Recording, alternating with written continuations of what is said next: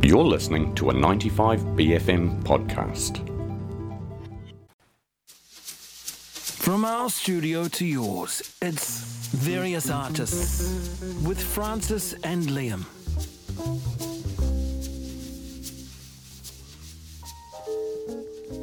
Ahia himane, tēnā koutou katoa, ko Liam toku ingoa. Ko Francis toku ingoa, no mai, haere mai ki Various Artists mō tēnei wiki.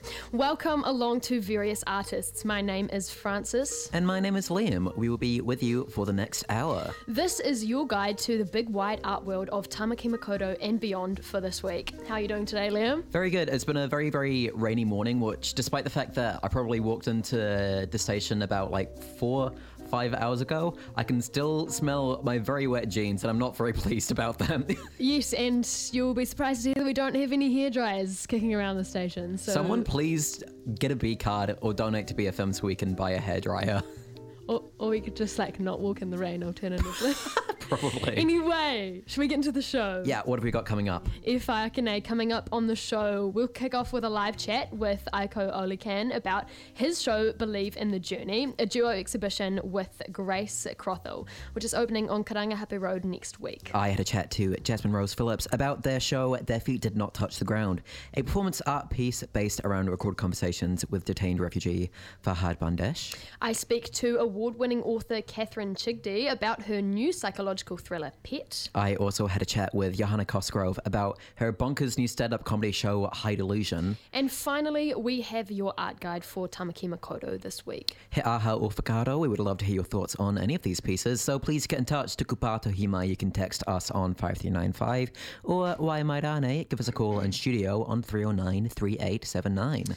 Also, after the show, koia e wariwari e ahi ana koutou te whakarongo ke ēnei kōrero anō he pakihere roki māronga i te pai tukutuku o Irirangi Poho. Me haere ki 95bfm.com. Let's get into it. Yeah, let's get into it. Only positive critiques. Honest. Various Artists. Joining us first up in the studio today is artist Eiko Olykan, one half of the show Believe in the Journey. It's a duo exhibition with Otutahi-based artist Grace Crothall. The show addresses Disney Pixar's changing literary landscape. It slips into bleached, frozen, yes, that's the movie, aesthetic voids, and taps into enchantment and the loss of it.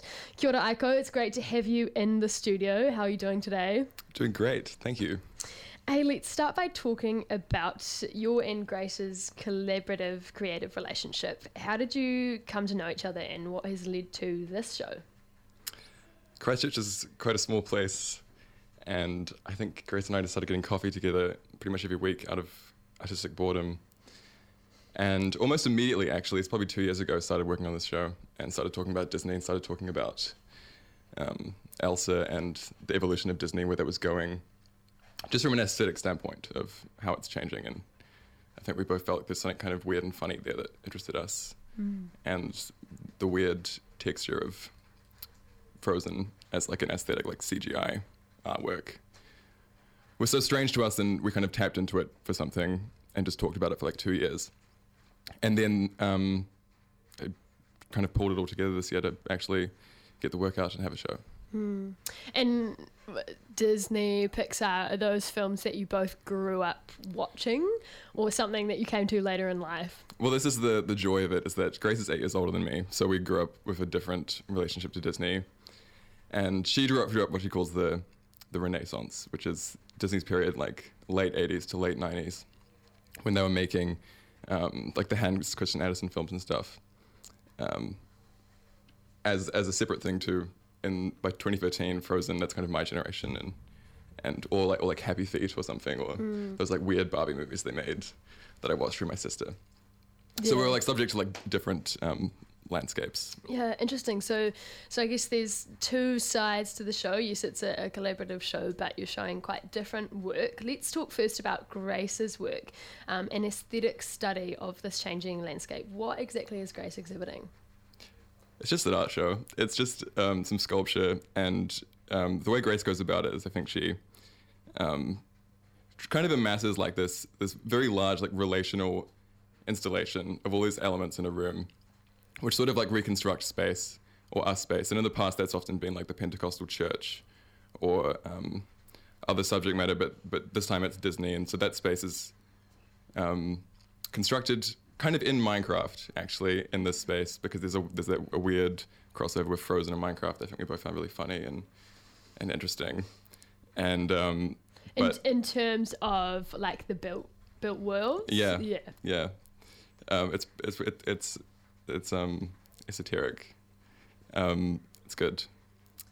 So that's Grace's work, and then I'm just offering digital photographs, and that's kind of my medium of choice, and that's the two things to bring together. And the beautiful thing about it is that it started like so Frozen intensive, and that was kind of this weird culture item that got us excited. But I think there's actually not like a terrific amount of Frozen or even Renaissance Disney like left in this show. It's kind of carved into something else, and hopefully we've taken like everything inside those children's movies that interested us and like kind of washed away the fat and like found something that's like that is really interesting and true and like sticky about them. And let's talk about your work specifically, the photographs you're exhibiting. They're both digital and found. So what does your photographic practice look like, and specifically in the lead up to this show? Well, it was 2 years. So I feel like I kind of made this body of work first by photographing Frozen. And then I did that, and then I sort of waited another year, and I got bored again, and I didn't feel like I was being as brave as I could be about it. And I also felt like by this point I developed my photographic practice enough that I had something else to say, or that I could say what I wanted to say about Frozen without having to point to it directly. And that's what I tried to do. And so, but I just take pictures every week, and I plan them, and I carry my camera everywhere, and I pick them up if I find them on the street, like this one found image in the show. And I pick the 5 best ones every week, whatever, and I put them in a folder, and then I keep going. And then when it comes time for the show, you get them out of the box and you pick the 5 best ones out of the week for a year. Yes. Okay. And then you've got a show. And how important do you think the conversation between yourself and Grace has been? Like, do you think you would have been able to interrogate Disney as far as you have through these works, or come to this place without having her alongside you as a conversation partner? No. Yeah, it's been really been about the conversation. Absolutely. We've definitely like beyond interrogated Disney. We've like just like taken. Yeah, we've just completely defiled Disney. I think there's really no corner left untouched. And I don't know why. I don't know why we did that. I don't know why we took Disney and just talked about it every week for 2 years, but we did. And something interesting came out of it. Yeah, that's so much of creative practice is taking those threads and just following them until something comes out. Hey, and let's talk about the exhibition space. So you're showing it up on Karangahape Road, right on the corner there of East Street and Karangahape. How do you envision that? It's showing for 4 days? 5 days. 5 days. Yeah. How do you envision people interacting with the space or coming to encounter the works? I think initially very drunkenly and hopefully very closely packed. So that'll be nice. At the opening? Yes. Yep. Maybe. And then after that we'll see in the carnage, when the carnage is fallen away the next day, we'll see how they actually interact in space. But I mean, that's what we're setting up on the installation. And Grace's work is just so spatial that we've got like, I think we've had dedicated pretty much 2 days actually to setting up the space, because, which is, a big chunk of the time we have at the space, because it's so important how that carries out. And that space has quite large open windows, so will passers-by be able to see inside? I hope so. Outside? I wish I could tell you more, but I just saw the space and I was like, that looks good enough to me. Okay, and I great. desperately called the landlord and I was like, please, please, please. So... Well, listeners will have to head along to see the show for themselves. Where can they go to do that? When is the show opening? The show is opening on the 23rd of June, which is next Friday at 6 p.m. And then it's open for 5 days. Yeah. Is that 5 days to Tuesday? I think so. Yeah. Following Tuesday closes. Okay, great. And you're also having an artist talk at some point. If listeners want to come along to that, which I believe is on the 24th, what can they expect to hear? It'll be more interesting than this because the artist talk is really because Grace makes such complex work and Grace wants to talk about it. And Grace is a great talker. And I think the beautiful thing about Grace's work is that she like takes the spirit of something and like embeds it in like the surface of an aesthetic or an object. So it'll be like the way that, you know, a certain chair you saw as a child kind of strikes a weird memory. You know, I'm thinking of like her last show, which is about Sunday school, you know, so she kind of just takes these weird things that strike a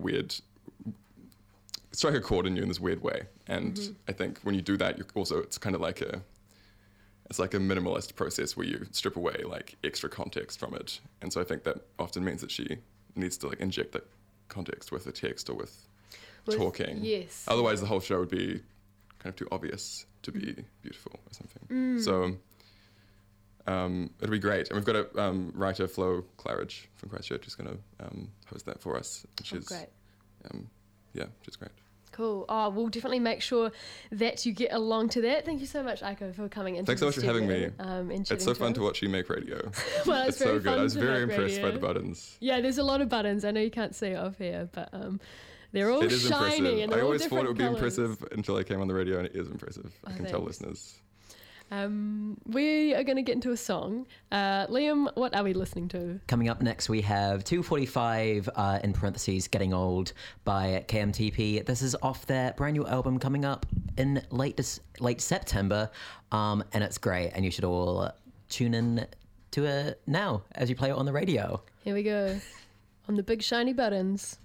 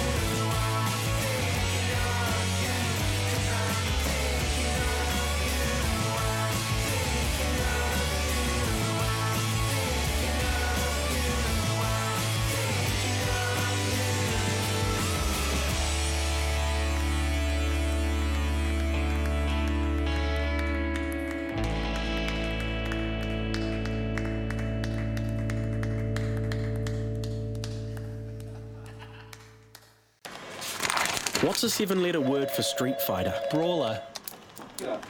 Hey, you're right. Okay, what about treasure trunks and 6? Chests. They said you were good. Hey, what's happening at Ponsonby Social Club this week? Well, tonight there's... Keshia live, followed by DJs Alicia and Katya. And tomorrow... Chica Adeason live, followed by DJs V and Sultry. Same old Ponsonby Social Club, 152 Ponsonby Road. To celebrate the hard mahi volunteers put into selflessly serving their communities, Motat wants to treat all volunteers to free entry. Simply head to Motat between the 17th and the 25th of June with some proof of your volunteer work and enjoy what Motat has to offer on the house. Come and celebrate National Volunteer Week with Motat. From the 17th to the 25th of June from 10 a.m. to 4 p.m. Find out more at motat.nz. 95BFM presents Jazmine Mary, live at the Hollywood Avondale, Saturday, July 8. Hound dog, flower power, I feel like Born to sing, Jazmine Mary finds poetic beauty in seagulls, fish and canines like a royal darling lost in the woods. And their spectacular sophomore album, Dog, is out now. To celebrate the release, that has nothing to do with dogs, they are playing live at the Hollywood with special guest Julia Deans. 95BFM presents Jazmine Mary, live at the Hollywood Avondale, Saturday, July 8. Tickets from Under the Radar. What kind of music am I into? I'm not actually just into one genre. My tastes are very broad and eclectic and broad. Everything apart from country and heavy metal. That's funny because I only listen to metal.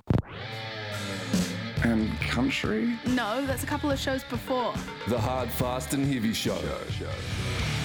2 hours of punk, hardcore, goats, doom, metal and thrash with Paddy and crew. The Hard, Fast and Heavy Show. 11 p.m. to 1 a.m. every Sunday night. Only on 95BFM. What's it all for? Various artists. You are on Various Artists with Francis and Liam. If you want to get in touch and let us know what you think about any of these two pieces, you can do so on 5395. Coming up next week at Basement Theatre, Jazmine Rose Phillips' new performance art show, Their Feet Did Not Touch the Ground, is on from the 22nd to the 24th of June. The show circulates around conversations that they had with Farhad Bandesh and asylum seeker, in Australia in an effort to tell his story and spread word about wrongful imprisonment of refugees. Here's my chat with Jazmine about this exhibition, about this performance piece now. So how would you describe Their Feet Did Not Touch the Ground in a kind of like surface sense? So this show is based around recorded conversations that I had with a friend of mine, Farhad Bandesh. And we had these conversations over Zoom and Skype and the phone over the last few years while he was imprisoned in Australia. And he was imprisoned for seeking freedom, trying to move to Australia and be free from war and unsafety in his country. And he spent 10 years imprisoned by the Australian government. So the show is based around conversations with him, and it's him speaking about his experience in detention and many other things. Do you think that this topic has been touched on much before in performance art? I don't know. I don't think it is talked about enough.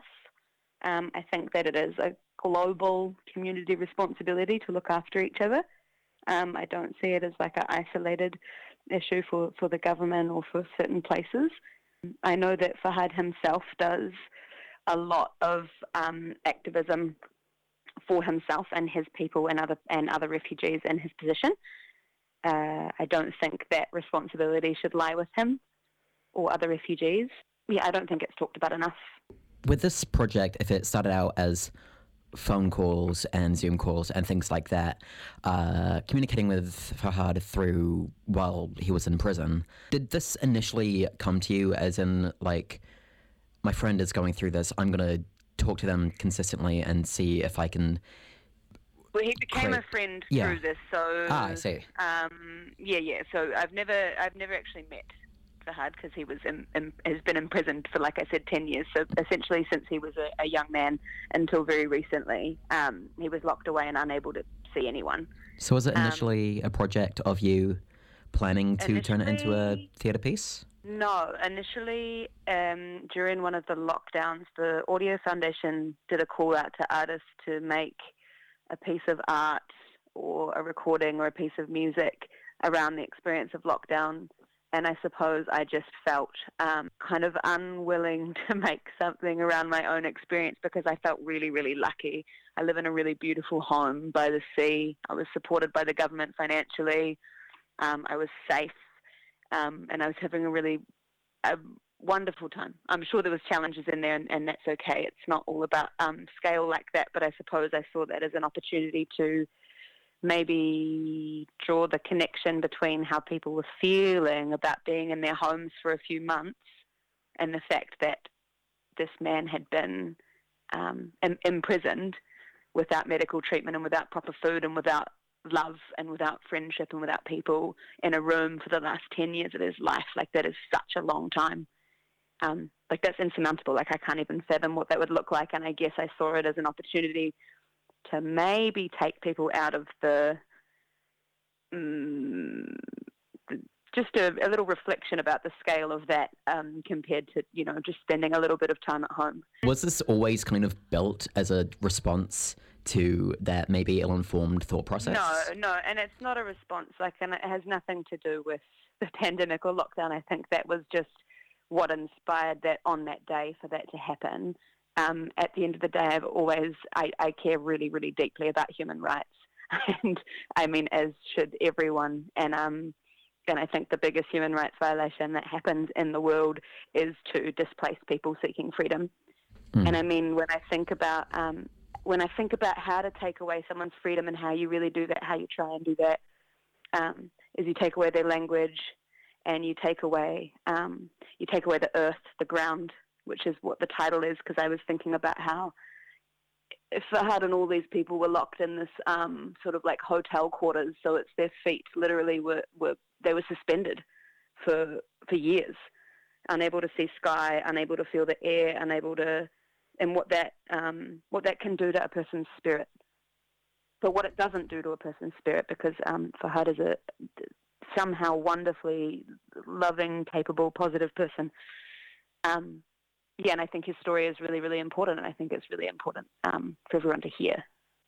So how are you kind of portraying these different phone calls through performance art? Are you directly playing the recording? The recordings are played, yeah, and then there is a performance art show, which I'm not going to dot point how I perform. Like, I think that you'll need to come and see the show, and that's how performance art works. I think that it's something you need to experience, and I think that it's something that speaks to our compassion and our emotions, and it gets under our skin, and it doesn't speak to our intellect like maybe reading about something does. It doesn't speak to our ideas like debating does. I think that's the point. I think it gets under our skin and it moves us. So I'm not going to tell you what that looks like. I'm just going to implore you to come and see the show and listen to Farhad's story, because he's so generously shared it. And I guess within that case, for anyone who is listening that's kind of interested in this, but I guess how would you pitch it without giving away the main contents of the show? Why do you think that it's so important for people to come and see this work? I think it's important for us as humans to listen to each other's stories, and to listen to each other's heartbreaks and pains, so we can all work together to get closer to healing them. And I think that living in this world, there is a responsibility to help each other. And I think that listening to this story can help. It can help do that. Art does that, right? It creates change. And I think, yeah. So how long have you been working on this project specifically as a piece of performance art for? I don't know, this was meant to be performed as a part of the Festival of Live Art earlier this year, which got cancelled. And I did share this at Tiny Festival at the Christchurch Art Gallery in February this year. So, but the conversations I've had over the last year, so it's sort of off and on, it's been a while. But it's not like I've been working on it for 2 years or anything. It's just been slowly coming together over time, because I think there's a sensitivity that needs to be taken when talking to someone about their story. It's like I said, it's really generous of Farhad to share it with me, and it's quite a lot for him to relive those things and to talk about them with me. Not really kind of wanting to rush both him or your own creative process in putting this together. Yeah. Yeah, I mean, you mentioned that this was initially going to be a part of the Festival of Live Art. Has the show developed or changed at all in the few months since that got cancelled? It has not. But like I said, I did share it at the Tiny Festival at the Christchurch Art Gallery in February. And I'm sure, I guess with performance art, because there's elements of improvisation and things like that within the actions that I'm doing and within the show, so that, it's always going to be slightly different. I think an audience makes it something like that quite different as well, depending on the mood of the night and like the energy and all of that sort of thing. So it'll always be a little bit different, but essentially it's remained the same. Well, I'm really excited to see this piece come to fruition finally after a few months of delays thanks to good old Auckland floods. Just to remind our audience, where and when can they see this piece?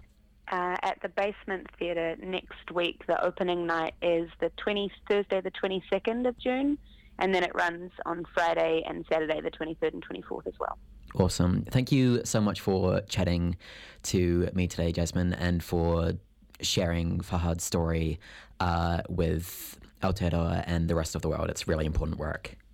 Thank you so much. That was Jazmine Rose Phillips chatting about their new show, Their Feet Did Not Touch the Ground, that will be on from the 22nd to 24th of June at Basement Theatre from 6:30pm. You are on Various Artists with Francis and Liam. It's great to have your company. Pet is a chilling new psychological thriller from internationally best-selling author Catherine Chidgey. It came out recently on the 8th of June. Told from a single point of view so as not to show the hand of the novel's other characters, Pet is an unflinching examination of the corrosive power of guilt and the extent some people will go to cover their tracks.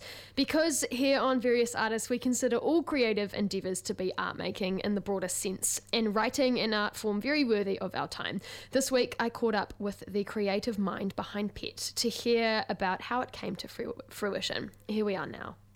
Hey, congratulations on the release of Pet, this psychological thriller that unfolds in the life of Justine. To start off with, can you give listeners an outline of the plot that doesn't give too much away? Yeah, so it's told from the point of view of Justine, who's a 12-year-old schoolgirl at a Catholic primary school in Wellington in 1984.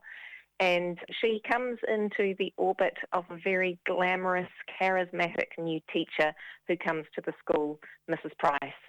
And Mrs. Price plays favourites and everyone wants to be her pet. And the story takes kind of darker and darker turns as it unfolds. A thief begins to target the school and everyone's looking at everyone else askance. And from there on it gets pretty twisty and, much darker. It's also partly told, there are flashes in 1984 of Justine as an adult looking back on that time and kind of trying to figure out how it all unfolded. What inspired you to write this story and to bring it into the life of Justine?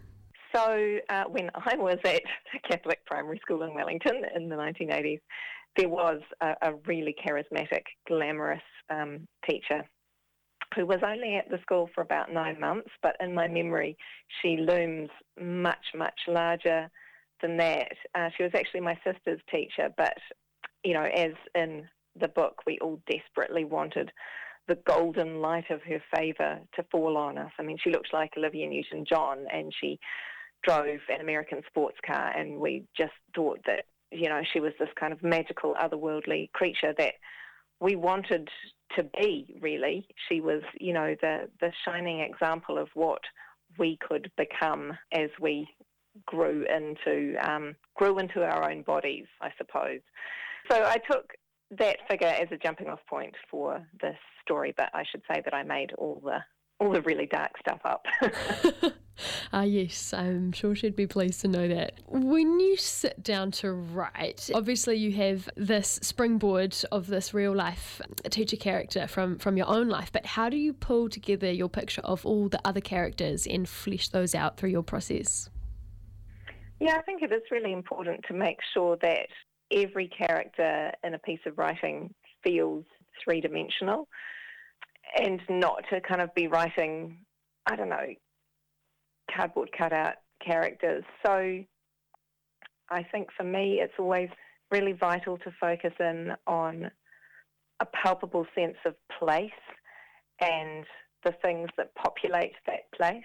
So, this is set in 1984. I looked back to my own childhood and remembered all the things, the objects that were important to me at that age and at that time, and fed those into the story. So the things that are stolen when the thief targets the school are all those little objects that are really important to children, like, someone's Smurfs from their Smurf collection, or a Care Bears pencil case, or, particular markers, or, I don't know, a scarf that someone's knitted for themselves.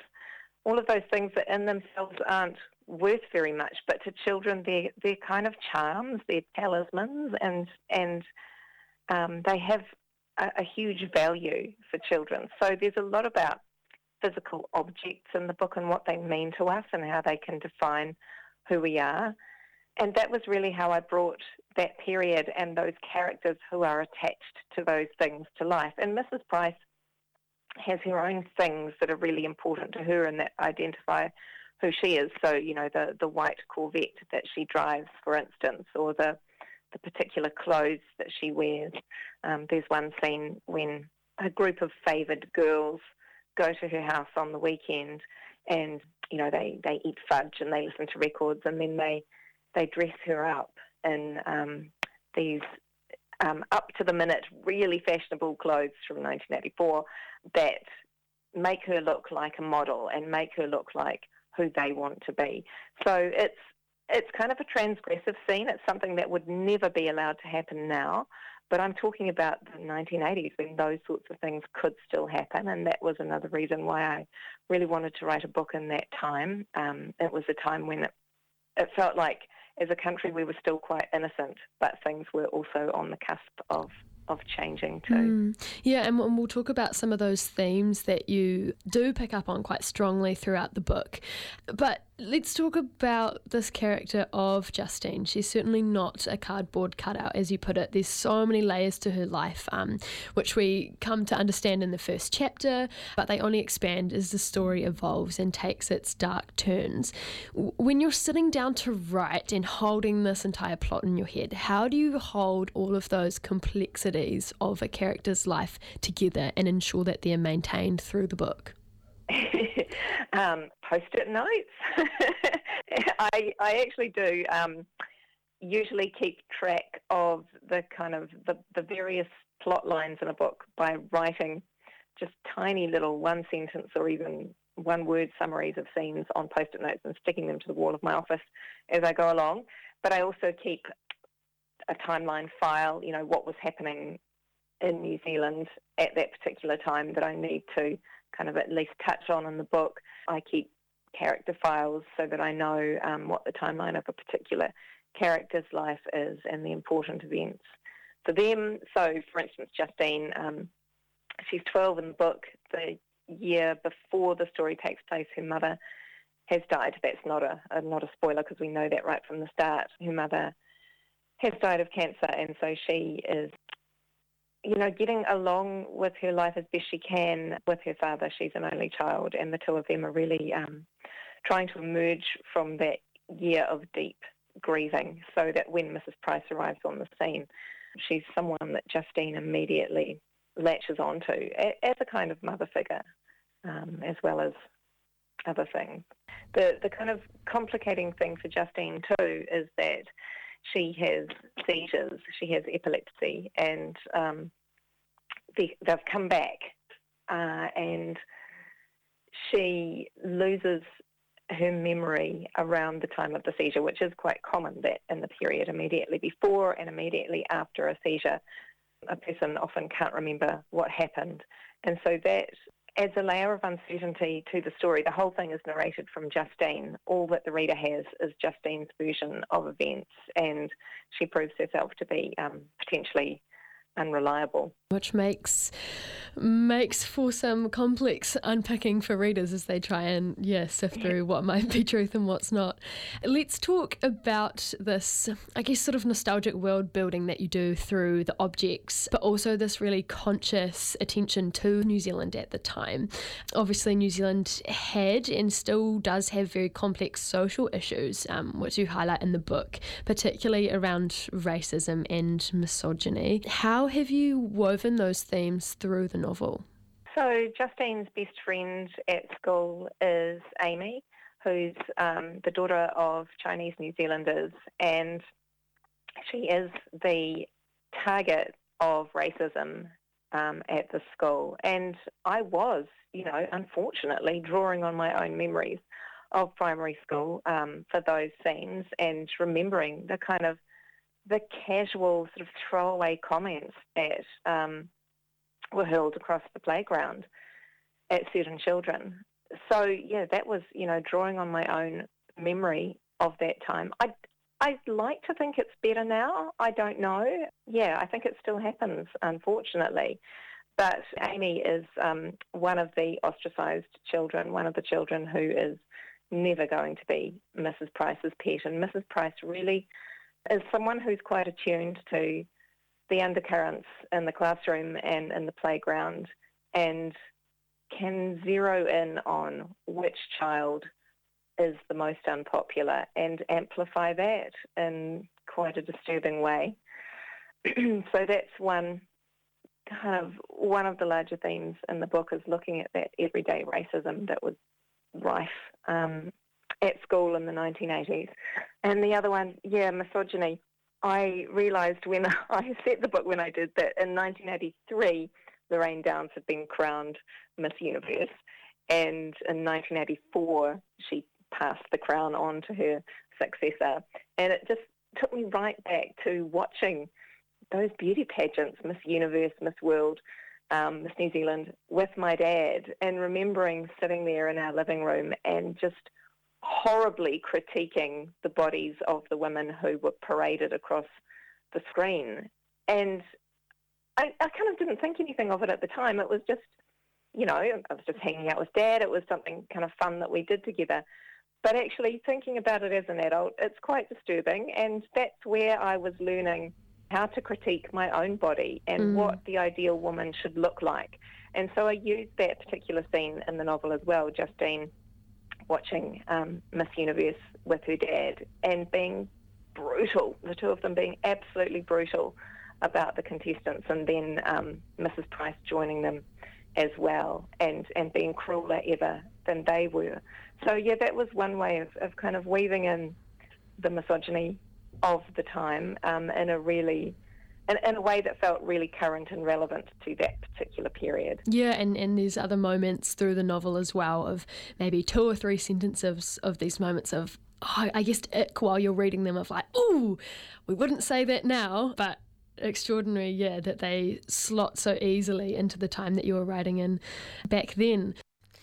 Unfortunately, my chat with Catherine was cut off prematurely, but that was Catherine Chidgey, author of the new novel Pet, which is out now, probably wherever you get your books, your local bookstore. She is a New Zealand author, so do get amongst that. Oh, don't suffer for your art, chat. Various Artists with Francis and Liam. Another awesome show is on next week at Basement Theatre. Johanna Cosgrove's stand-up show High Delusion is running once again after a sold-out run last month.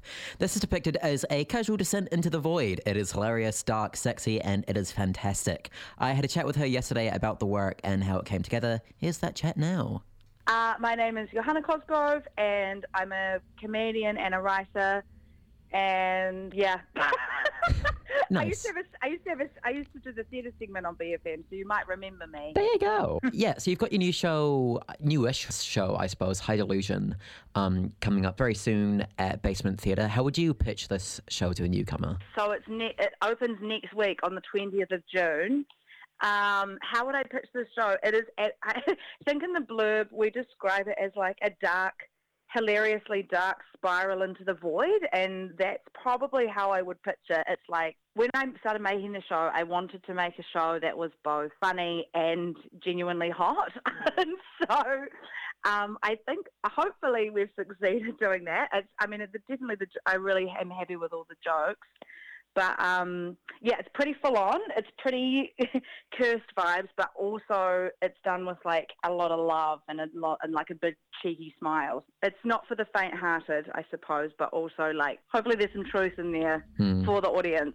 How long has this show been in the works for? So I made the show for Comedy Fest, and as you guys might know, Comedy Fest has kind of had a rough ride during the pandemic. So I made a show in 2017 called Auntie that I toured around for a couple of years, and then in 2020 I was about to make another comedy show called The Gig, and then Comedy Fest was cancelled. We went into lockdown, and so I think some stuff from High Delusion is actually from that show.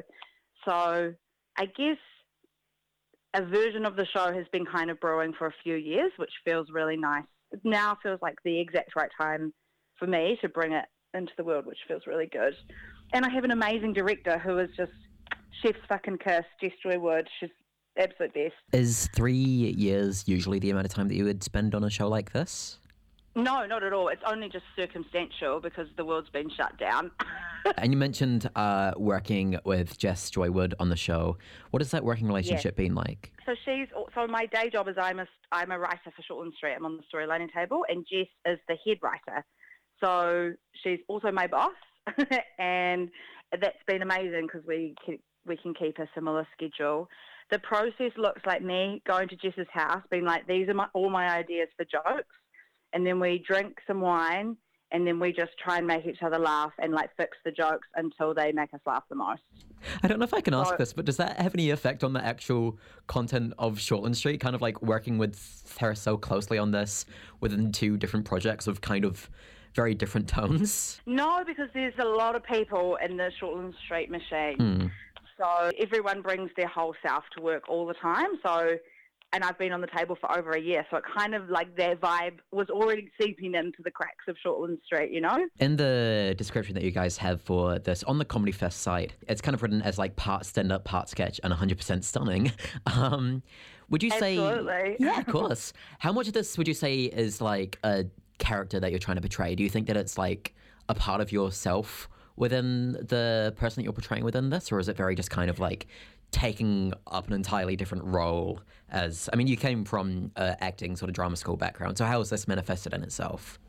Yeah, I mean, it means that like anything I make will absolutely be theatrical and have big theatrical moments in it, which the show does have, but I was really conscious that I wanted to make a show that wasn't a classic character comedy. So obviously it's not just me, Johanna, as I am chatting to you right now, like in bed patting a dog. Like it's like it's a performance, and there's an elevation to the voice or the persona that you see on stage. But it's pretty... I wanted to make a more classically stand-up show, and inadvertently have just had to put... classic always ended up putting big theatre moments in there. And a little bit of... It's a tiny little bit of sketches, not really. But it's definitely not a character comedy, for sure. How has this show sort of developed since it was kind of originally conceptualized within The Gig back those few years ago? Has it changed a lot, or is there still some core elements where you're like, this is the same show? The Gig was only, we had barely started making that, and I was at the time making it with an awesome comedian called Tessa Wooders, and I think there's one joke that we wrote for The Gig that has carried through into High Delusion, but and maybe a few little seeds have kind of come through, but essentially this show, I started writing it this year, and it's the material is fresh, except for that one gig, because I just love that gig so much, and it's like the final piece of the show. It's perfect. I've done actually quite a few lineups this year, which has been really awesome for me. Like it's fucking hard, man. Doing a type 5 is really, really difficult. There's a whole craft around it. But it's been really awesome to kind of throw myself more into the comedy community. And so that feels real nice, and I'm learning heaps, and everyone's so talented and awesome. And I think New Zealand comedy's in a really cool place at the moment. How are you feeling ahead of this run of High Delusion? Because it's not the first time that it's run, has it? There was like a short run in May as well? Yeah, it actually was really recent. I did it, so I opened it in the Comedy Fest literally like 3 or 4 weeks ago. We did a week in Auckland, which was completely sold out, and then we did a week in Wellington, which also sold really well.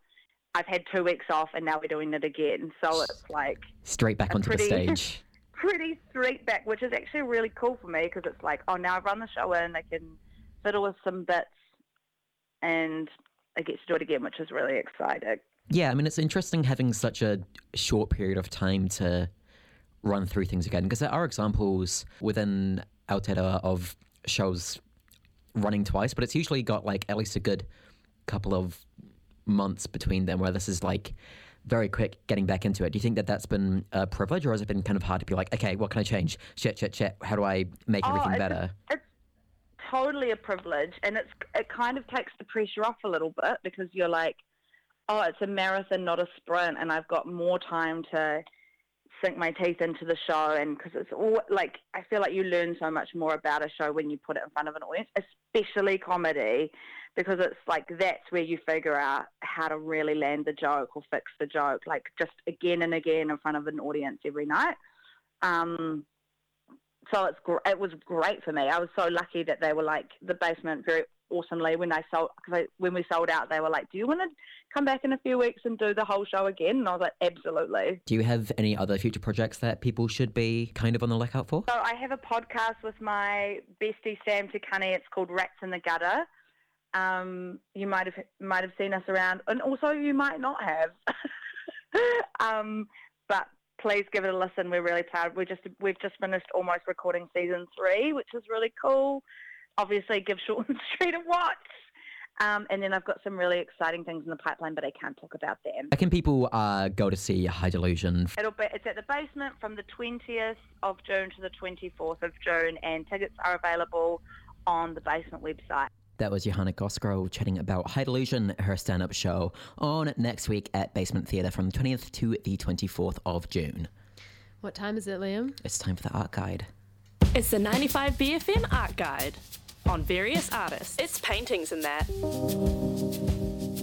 I really want to shout out production guy Jules for playing to my wishes and giving us a nice little Twin Peaksy in the back of this. I very strongly appreciate it. Your wish, our command, or Jules's command.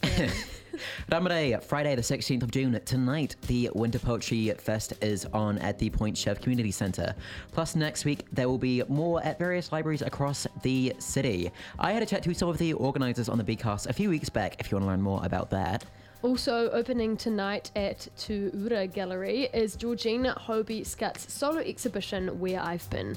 That opens at 5 p.m. And finally opening tonight is Dirty Work and Ode to Joy at Hugh Theatre, a new project from Indian Ink Productions that will be on this Saturday, 16th of June, and continue on until the 2nd of July.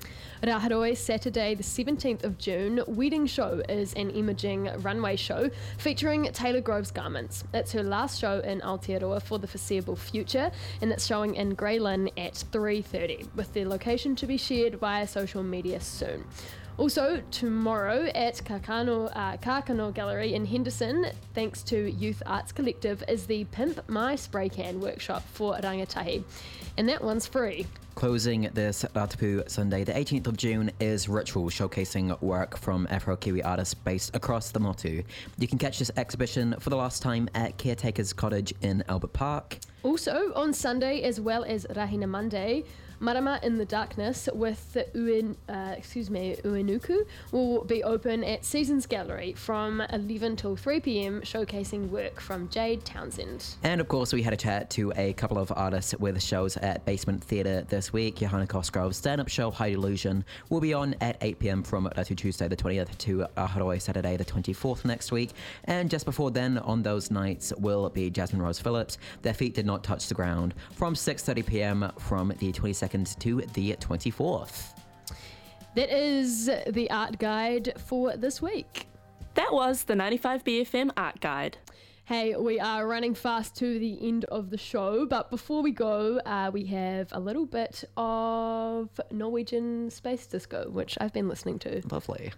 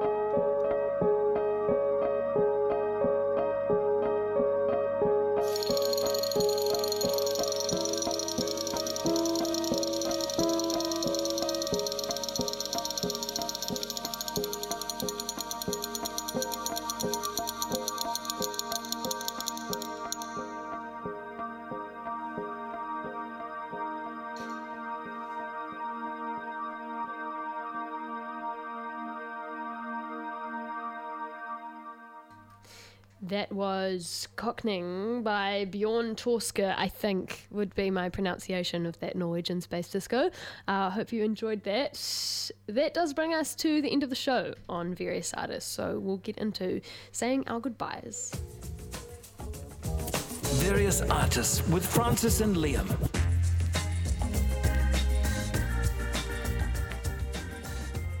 Ko edite ho taka katoa mō tēnei wiki. Nei te mihi kia koutou katoa e kōrero mai ki o mō tēnei rā. That's all for us on Various Artists for today. Thank you to everyone who chatted with us. A big thanks to Eiko Olykan and Catherine Chidgey. As well as Johanna Cosgrove and Jazmine Rose Phillips. Nei rā, hoki te mihi kia koutou katoa e whakarongo ana. Thanks so much for tuning in. Remember, you can listen back to all those chats and more at 95bfm.com. Ka hoki mai matua a Te Wiki. Next up is Land of the Good Groove. You are listening to 95 BFM.